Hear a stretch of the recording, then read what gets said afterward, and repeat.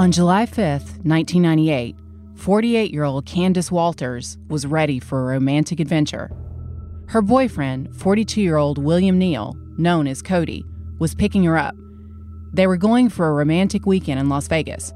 Now, Cody had been a little flaky lately. Her friends and family, including her adult daughter Holly, who she was very close to, had doubts about him because even though he was always flashing cash around, he never seemed to have a real job. And in fact, Candace really hadn't told anyone this, but he owed her $6,000. Cody also had a tendency to be pretty secretive. He had never shown Candace exactly where he lived. He told her that he had huge homes in Las Vegas and Denver. But now he promised her she would finally get her happy ending. Not only was he giving Candace her money back, but she was also going to get a new car. So she got dressed up in a white sundress and fixed her hair. And after they had been driving for a while, they pulled up into the driveway of a townhouse at 12055 West Shenago Drive in Lakewood, a quiet suburb northwest of Denver. Cody had told Candace they were going to pick up the new vehicle, a 4Runner, at this residence. They went inside, and the house was dark. The windows had been covered with butcher paper, which partially blocked out the sunlight. He told Candace to sit down in a chair. Now, journalist Steve Jackson wrote a very long and in-depth article in Westward, and he also wrote a book about the case called Love Her to Death. According to Steve Jackson, at this point, Candace didn't notice that there was something else in the room, something wrapped in black plastic and sealed with duct tape. Candace had no way of knowing that this was one of Cody's other girlfriends, 44-year-old Rebecca Holberton, the owner of that townhouse, and that she had been dead for days. Cody told Candace that he was going to put a blanket over her head to hide the surprise until he was ready. So he did. Then he walked into the other room. So she couldn't see when he came out holding a maul. That's a tool with a long, heavy handle, kind of like a baseball bat. It has an axe on one side and a hammer on the other side. He came up behind Candace and started hitting her, so hard that pieces of her skull flew across the room. After that, he urinated on her head and shoulders, wrapped her head in white plastic, and moved her body a few feet off to the side, leaving her covered with the blanket.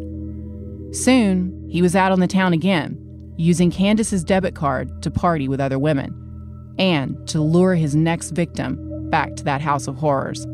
Before his killing spree was over, 3 women would die inside that house, and 1 would be tortured and sexually assaulted. Candace could not have known that her dream man was actually a con man and an axe murderer. I'm Catherine Townsend. This is Red Collar.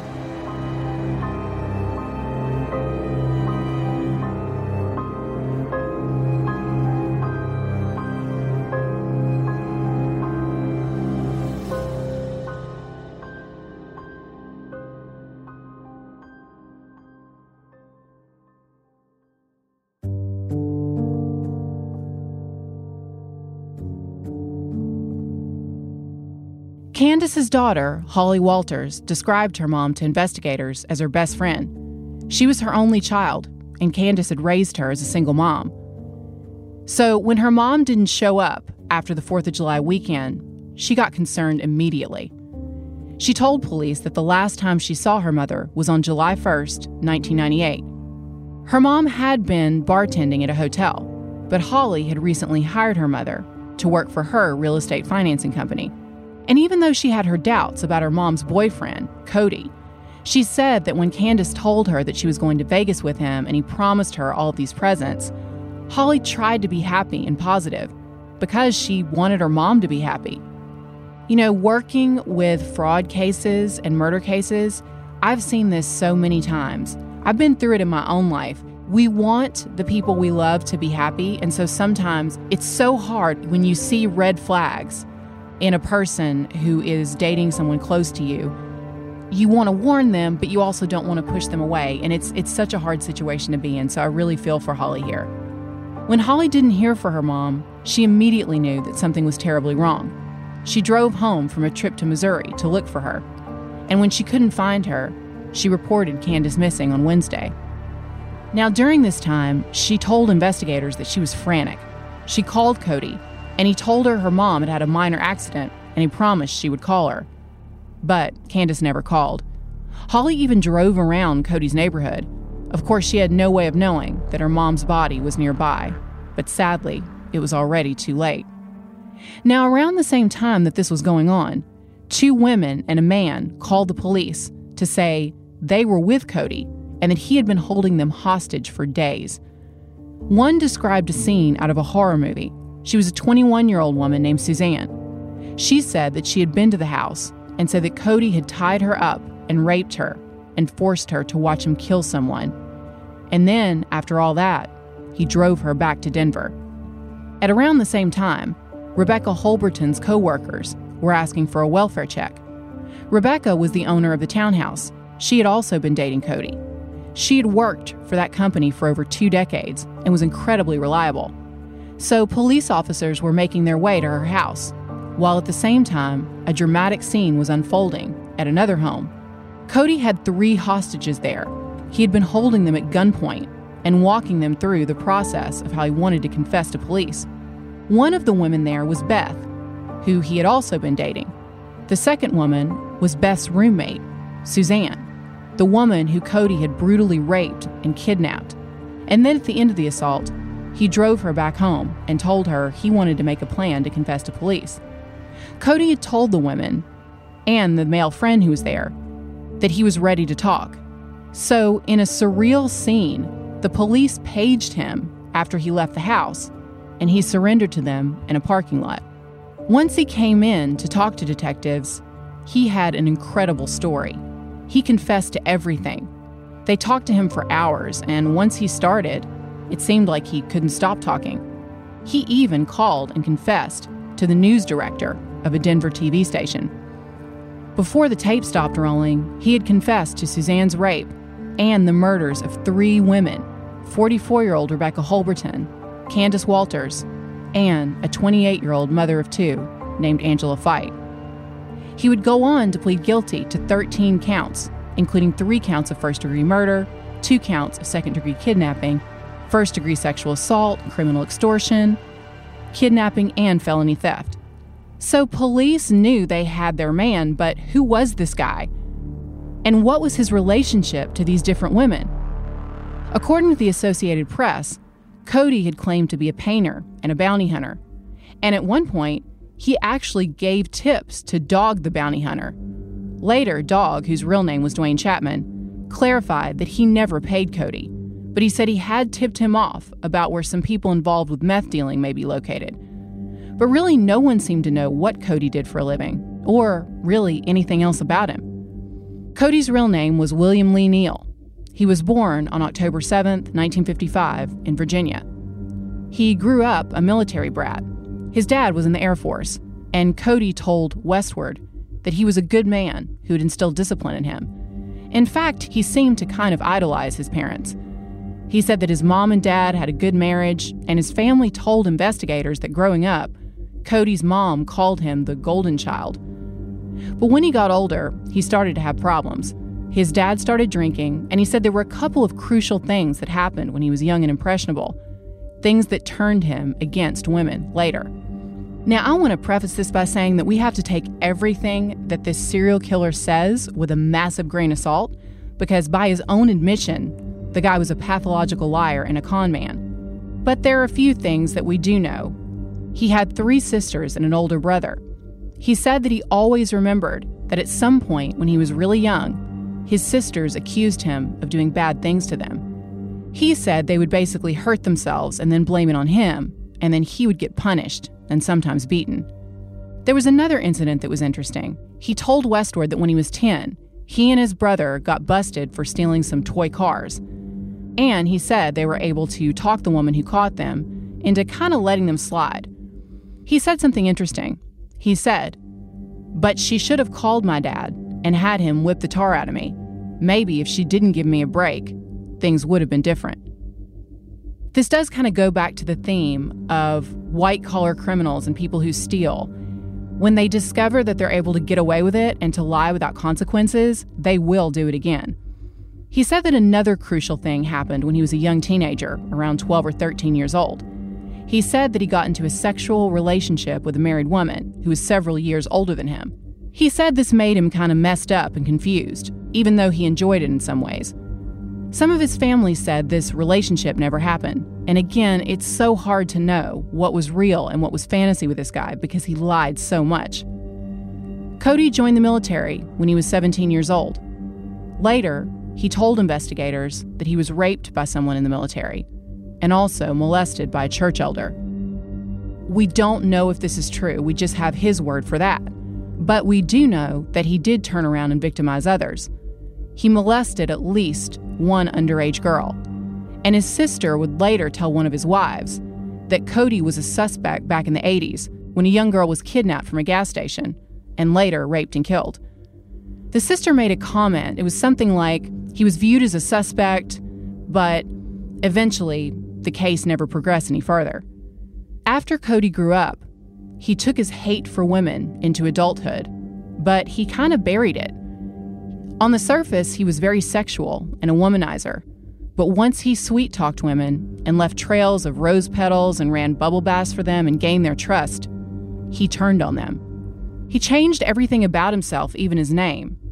He was married 4 times, and his first wives knew him as Bill. It was only later, after he moved out west, that he nicknamed himself Cody, or Wild Bill Cody. He kind of styled himself as a cowboy during that time. All of his wives said that he was charming and sweet at first, and then later, he became jealous and controlling. He kind of had a pattern. He would establish trust with them and convince them that he was on their side, and then he would use the information that he got against them later. For example, one of his wives said she told Cody that she'd slept with a married man at one point, so he would use that against her later. He would call her a whore, for example. Or with his 4th wife, who, by the way, was only 19 when they started dating, he would forbid her to leave the house as punishment. Meanwhile, of course, Cody was allowed to do whatever he wanted. It started with S&M fantasies with a lot of his wives. Eventually, sex got rougher. He also coerced his 4th wife, Jennifer, into going along with some of his sexual fantasies. And he would always push it way past the point where she was comfortable. For example, he would coerce her into going into a place where people were having group sex. She would agree to that, but then he would ask her if she would have sex with someone else, and she would say no. Then she said he would blindfold her, and suddenly she was shocked when she realized that another man, not her husband, was having sex with her against her will. The bottom line was, Cody seemed to take pleasure in hurting the women he was intimate with. He forced his wives to go out and work while he stayed home. So he was actually being funded by women. When he separated from his 3rd wife in 1990, her name was Karen, Karen claimed that he stole over $10,000 from her. She said that even after they divorced, he kept calling her with sob stories and asking to borrow money. He started dating his 4th wife, Jennifer, in 1992. By this time, he was 36. She had just turned 19. She was a dancer at a strip club. She'd had a tough home life and just wanted someone to be kind to her and to be able to stop dancing. She said that at first, she was charmed by Cody's promises and his sweet talk. He always had cash to splash around to buy her gifts, and he was a good tipper, even though, again, no one seemed to be sure what his exact job was. They had a whirlwind romance. They moved in together pretty much immediately. They married in Vegas just a few months after their first date. He said he was part owner of a security company called Dynamic Control Systems. And she believed him. I mean, he always seemed to have money for whatever they wanted to do. But according to Jennifer, the good times did not last long. Right after she had their daughter, their only child, she became increasingly alarmed by her husband's violence and terrified of what he would do to her. She also suspected that he may have molested their daughter while she was in the bathtub. If Jennifer left the house without his permission, he would punish her. Jennifer knew she had to get out of there, and finally she left. They briefly reconciled later. That's when he told her that he had embezzled money. He said he'd stolen around $70,000 from Dynamic Control Systems. It seems that that company was legitimate and he did do some work for them for some time, but they never commented on his status with the company or the stolen money. But whatever happened there, it was obvious that Cody had burned his bridges. Finally, Jennifer left him for good. According to court records, the couple divorced in August 1996. At that time, Cody claimed that he had $51,000 in debt, listed his occupation as unemployed alarm technician, and said his only assets were a 1993 Toyota and $4 in cash. That same year, he met Rebecca Holberton at a party and soon moved into her townhouse in Lakewood. Rebecca had relocated to Colorado from Oregon after her divorce. She'd been working for the company, U.S. West Communications, for 25 years. Colleagues described her as a wonderful employee, incredibly reliable, someone, they said, who always had a smile on her face. Over the next 2 years, Cody basically sponged off Rebecca. He ended up borrowing over $60,000. Later, when victim impact statements were read in court, Rebecca's ex-husband, who was an airline pilot, described her as a kind, gentle person who was always smiling. But it seemed that after she started dating Cody, she became more reclusive. She started covering the windows with butcher paper. Supposedly this was for renovations, but they never seemed to get done. Her family said in court later, they believed that at this point, Rebecca was starting to figure out that Cody was a scammer. They had no idea that over a 2-year period, he borrowed around $70,000 from Rebecca, and she was becoming more and more worried about never being able to get it back. In late 1997, Cody met Candace Walters. She was bartending at the Sherwood Hotel where Cody hung out, and he started seeing her on the side. So he was lying to both Candace and Rebecca about the fact that he was dating other women and about the fact that he was going to pay back that money. Candace's daughter Holly talked to the court about how her mom had raised her all by herself and how close they were. Candace met Cody while she was bartending at the hotel where she worked. Cody came in there all the time, and he was known as a player with money. Now, while he was dating both of these women and Suzanne's roommate Beth, Cody met 28-year-old Angela Fite. Even though Cody was only 5'8" and pretty average looking, he had a way of charming women and especially of saying what they wanted to hear right at the time when they were most vulnerable. Angela was working as a dental assistant. She had just gotten out of a rocky relationship with her estranged husband, Mike. Mike had been arrested for domestic violence. But despite the fact that they split up, Mike later told the Denver Post that he always hoped that somehow they would work things out someday. He knew she was dating Cody, but they had 2 small children and had been together for 8 years. Mike said that Cody had swept Angela off her feet too. Angela told her family that Cody had been a hitman for the mob, though apparently he said he only went after the bad guys.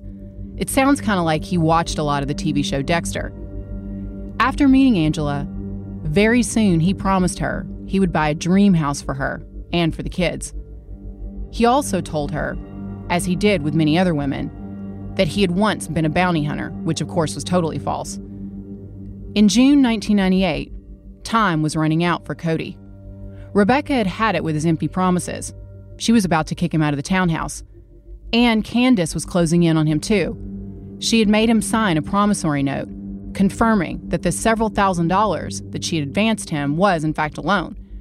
She also told him if he didn't pay her back, she was going to tell Rebecca what was going on. So Cody was about to be exposed as a con artist to both of these women, and almost certainly to the police. He tried to buy some time. He told both women not to worry. They would be paid back. He promised them happily ever after. But he had another type of surprise in mind. Steve Jackson wrote in Westward that on June 30th, Cody, quote, went to the store and bought eye bolts, nylon rope, duct tape, and a 7.5-pound splitting maul, half axe, half sledgehammer, end quote.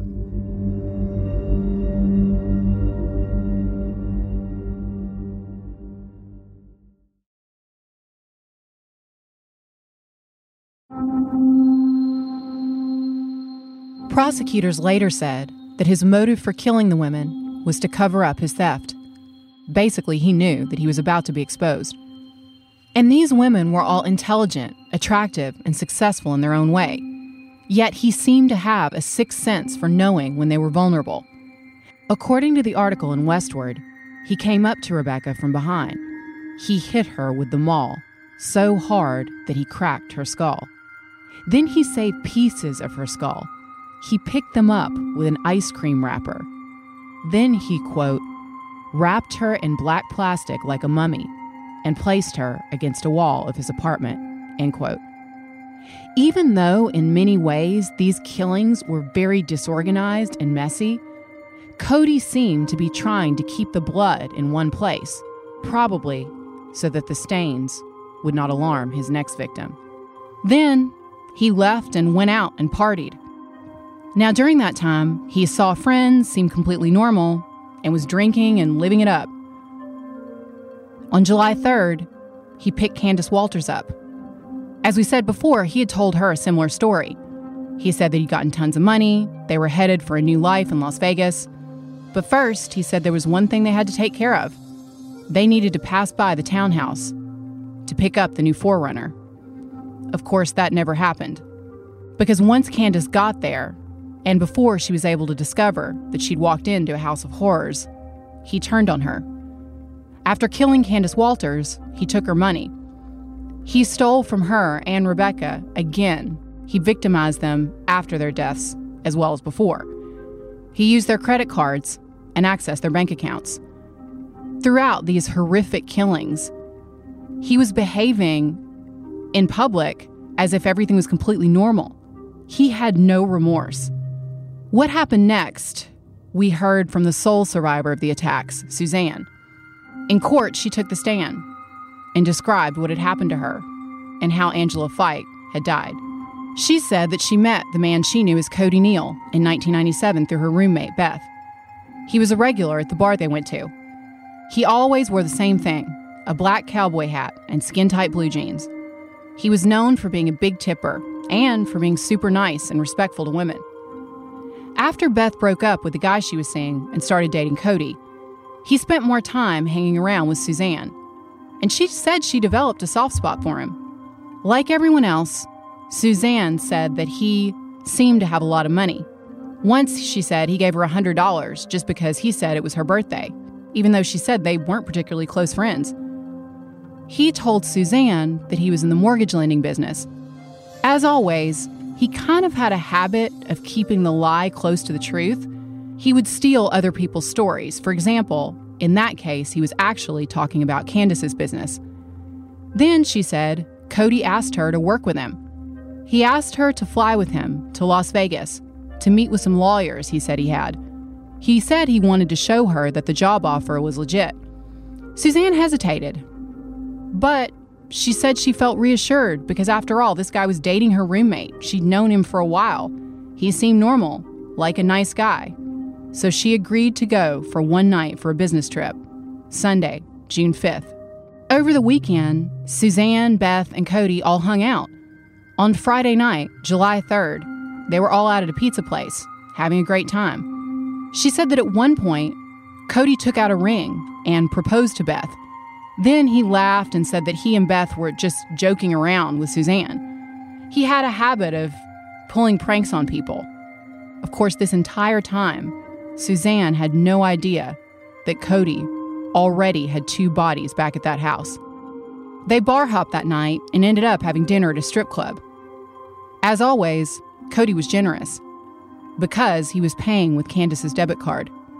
He bought Suzanne and Beth lap dances. Then on July the 5th, he showed up to pick up Suzanne. She was wearing a business outfit, excited for what she thought were meetings with new and important contacts. He told her that he had a surprise for her roommate Beth at a nearby townhouse, and he wanted to stop by there. He justified this, she said, by telling her that what he wanted to do was to do the same thing to her that he was planning to do to Beth. So when they got to the garage, he asked if he could put a bath towel over her eyes to pretend blindfold her. She let him put duct tape over her mouth.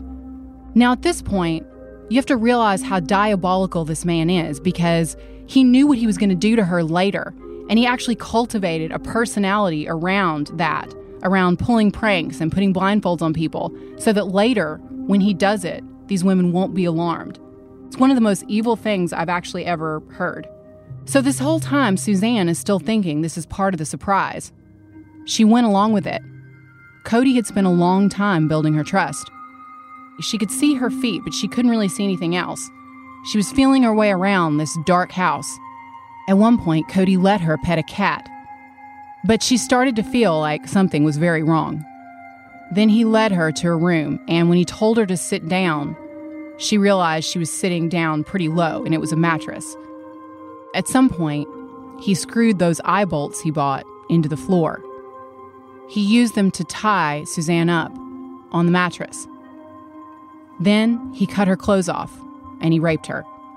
I am in awe of this woman, not just because she had the presence of mind to be calm and do her best to survive this, but she actually took the stand and was able to talk about what had happened to her in that courtroom when she was just 21 years old.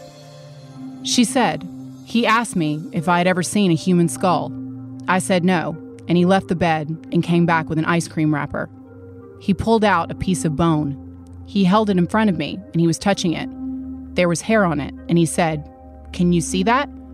And then he laid it on my stomach."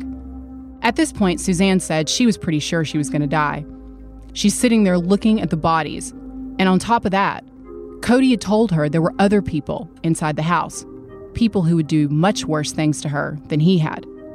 Then he covered her completely with a blanket and left the room. She said during this time, she concentrated on the country music videos that were playing. After a while, she heard him come back. She could hear movement and sounds of duct tape ripping. Then he pulled the blanket off her. She was shocked to see Angela Fight, who she knew, tied to a chair, and she said that Angela seemed equally shocked to see her. It turned out that Cody had talked Angie into coming to the townhouse by telling her a similar story to the one he told Candace.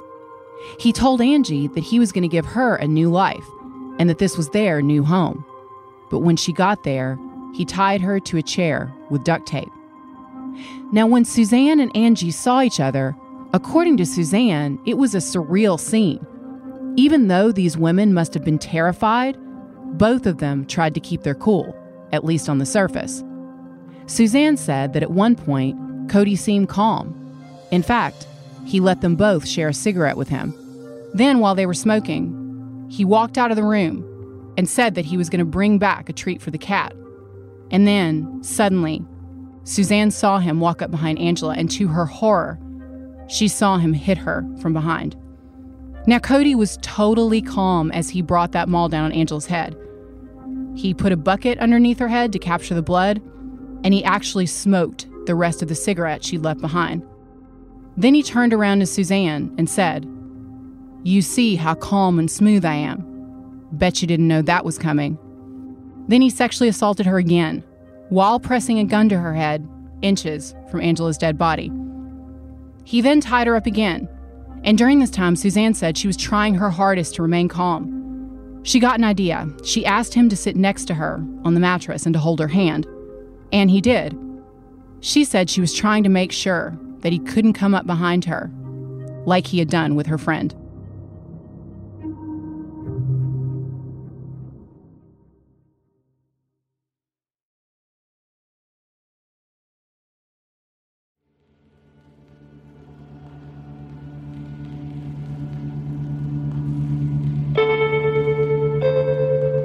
They stayed on the bed all night, and then, the next morning, he let Suzanne get changed.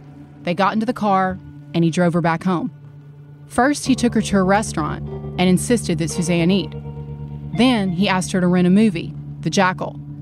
She would later tell the court that he said he wanted a living witness to what happened.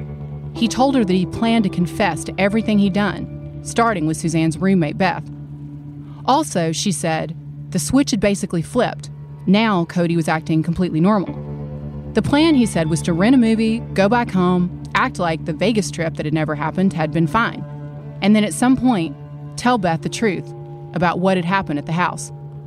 He had a gun this whole time, and Suzanne was terrified that at any moment he might use it. So they went back to the house, and she did her best to act like everything was normal. They all watched a movie together. After the movie, they went in the kitchen. Suzanne said she started to explain what happened, and then Cody filled in the gruesome details. He got ready to leave, but he threatened the women saying if they did not follow his instructions exactly, more people would die. At this point, they're both completely terrified. But despite the trauma she had been through, Suzanne testified that she did think to grab her clothes and the stuff she'd had in the townhouse and throw it in a plastic bag, in case, she said, it was needed for evidence later. Then Cody did something else that seems totally bizarre. He asked the women if they wanted to have a male friend with them. So they called a guy named David Kane and asked him to come over. When he got to the door, Cody had a gun. He said David could leave, but if he left, there are going to be consequences to everybody involved. So David, very bravely, in my opinion, stayed with these two women. Then Cody started talking. 1 minute saying he's going to kill himself, the next trying to micromanage his police confession. He told them he was going to leave, and how and when to call the police. And Ever the Control Freak told them exactly what to do. Cody was finally arrested. Even though William Cody Neal had a lot of rage against women, and that's putting it mildly, there are elements of a red-collar case here because he had already stolen from his victims. And even if they had revealed the theft to each other and turned him into the police, he would have been facing a fine or maybe a couple of years in jail at the worst. But the rage that took over and the way he turned on these women because they were about to reveal what he really was makes this a classic red-collar case in my mind. We'll never know the full story because obviously this man is a pathological liar, but his 8-hour videotape confession does provide some clues. He said that he was a controlling person. He said he was calm and in control the entire time while he planned and carried out these horrific murders. It was only in the moment where he was actually swinging the maul, he said, that he became like a Highlander. He was referring to the character in the TV show Highlander, who is an immortal, and when he kills other immortals, he absorbs some of their powers. And again, he explained how he made things seem like they were just a part of his zany personality so that the women would trust him. For example, he made a point of doing that elaborate prank on Friday night so that when he mentioned to Suzanne they would be in for another surprise, she wouldn't think anything of it. He talked about the women in glowing terms. He called Rebecca Holberton the most gentle, loving, sweetest person you ever knew. He made a point of telling police that he was never ever mean to her. I guess he meant before he killed her. He was less kind about Candace. He said that he basically had sex with her out of pity and said that she became like a Fatal Attraction character when she started to want her money back. He said that Candace had threatened to go to the police and that basically she made demands on his time, which enraged him. He said that his choice of weapons was his way of being humane. He said it was to put them out the best way I knew how, as quickly and as silently and as fairly as I could. He said that he attacked them from behind as part of this mercy killing because he said they were good people and he didn't want them to know what was coming. The reason he left Suzanne alive, he said, was because I wanted a living witness, so to speak, as a warning to everybody else to don't f*** with me. I've had enough. Like so many narcissistic psychopaths before him, Cody decided to represent himself in court. He did have a lawyer advising him, and this lawyer said he believed that Cody was mentally ill and delusional. But the prosecutors claimed that the killings had been done when he was cold, rational, and calculating. They said, as Cody had, that he was completely in control. He wasn't mentally ill, they seemed to be saying, just a psychopath. Cody seemed to relish the special access to materials that he was given by acting as his own lawyer. He seemed to love telling his story to the reporter from Westward and to the police. Behind the scenes, by the way, prosecutors wondered, since this was a potential death penalty case, if, by representing himself, Cody was hoping to get a mistrial declared. He was so smart that they worried this could be part of his legal strategy. He was claiming to be sorry for the killings, but really he was acting like he thought he was some kind of celebrity. And in court, like serial killer Ted Bundy, he seemed to enjoy representing himself and the drama of speaking out. After the trial started, on September 20th, 1999, he referred to that day as Yom Kippur, a special day, a day, he said, of forgiveness. Cody said, "This is one of the most horrendous things I ever heard of. How could someone do what I've done? I wish I could say I was innocent. There is no excuse for this crime. I can't wash my hands enough for this." He called the women beautiful and said they were innocent. But at the same time, he talked about what he said were mitigating factors, like his alleged sexual abuse of him when he was a child. He definitely seemed to be trying to get sympathy. He said, even a wretched life means something. Even a wretched life can change. I do not want to die, for I know I've turned around. He admitted the motive. He said basically it was the fear of getting turned in for taking the money. That, he said, was what precipitated the whole thing. He was found guilty of the murders of Candace Walters, Rebecca Lynn Holberton, and Angela Fight, and he was sentenced to death. But in 2003, his sentence was commuted to life in prison. District Judge Tom Woodford revoked the death sentence because the courts in Colorado had ruled that the law there was unconstitutional. In Colorado, they used a 3-judge panel to sentence Cody to death, and the U.S. Supreme Court ruled that juries, and not judges, have to be the ones to impose death sentences. But the judge did give him 3 consecutive life prison terms without the possibility of parole. At least the victims' families say they're happy that he is behind bars where he can't hurt anyone else. Police say there may be more victims of this man out there, and they say there definitely would have been more victims if he had not been stopped. His life was one long escalation of horrific behavior, and he would not have stopped killing once he got the taste. He told authorities that if he hadn't been captured, he had a hit list of around 30 people who he was planning to kill. Many of them believed that they were his friends. They had no idea of the horror that he kept hidden underneath the mask. Angela Fight's father, Wayne, told the Denver Post that he worries about the day when her 2 young children will learn the brutal way in which their mother died, and at that time will have to deal with this horror yet again. Angela's mother says she still can't get her head around the fact that Cody was nice to the kids. She said Angela's devastated children couldn't believe that their friend would have done this to their mom. Even from behind bars, Cody continues to charm women. He managed to find a new girlfriend while he was in jail for the murders, a woman he described as a trust fund baby from Phoenix. He's still out there, by the way. I looked him up on Prison Pen Pals. He describes his daughter, who his ex-wife said he rarely saw, as the love of his life. He says that his guilty pleasures are romance novels and chocolate, and he says that helping others is his passion.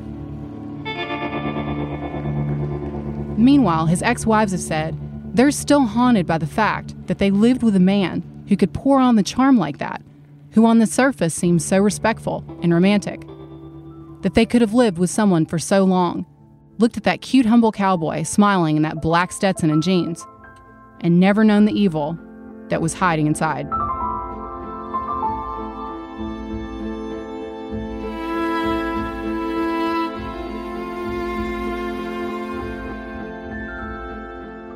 Red Collar is an AudioChuck original podcast.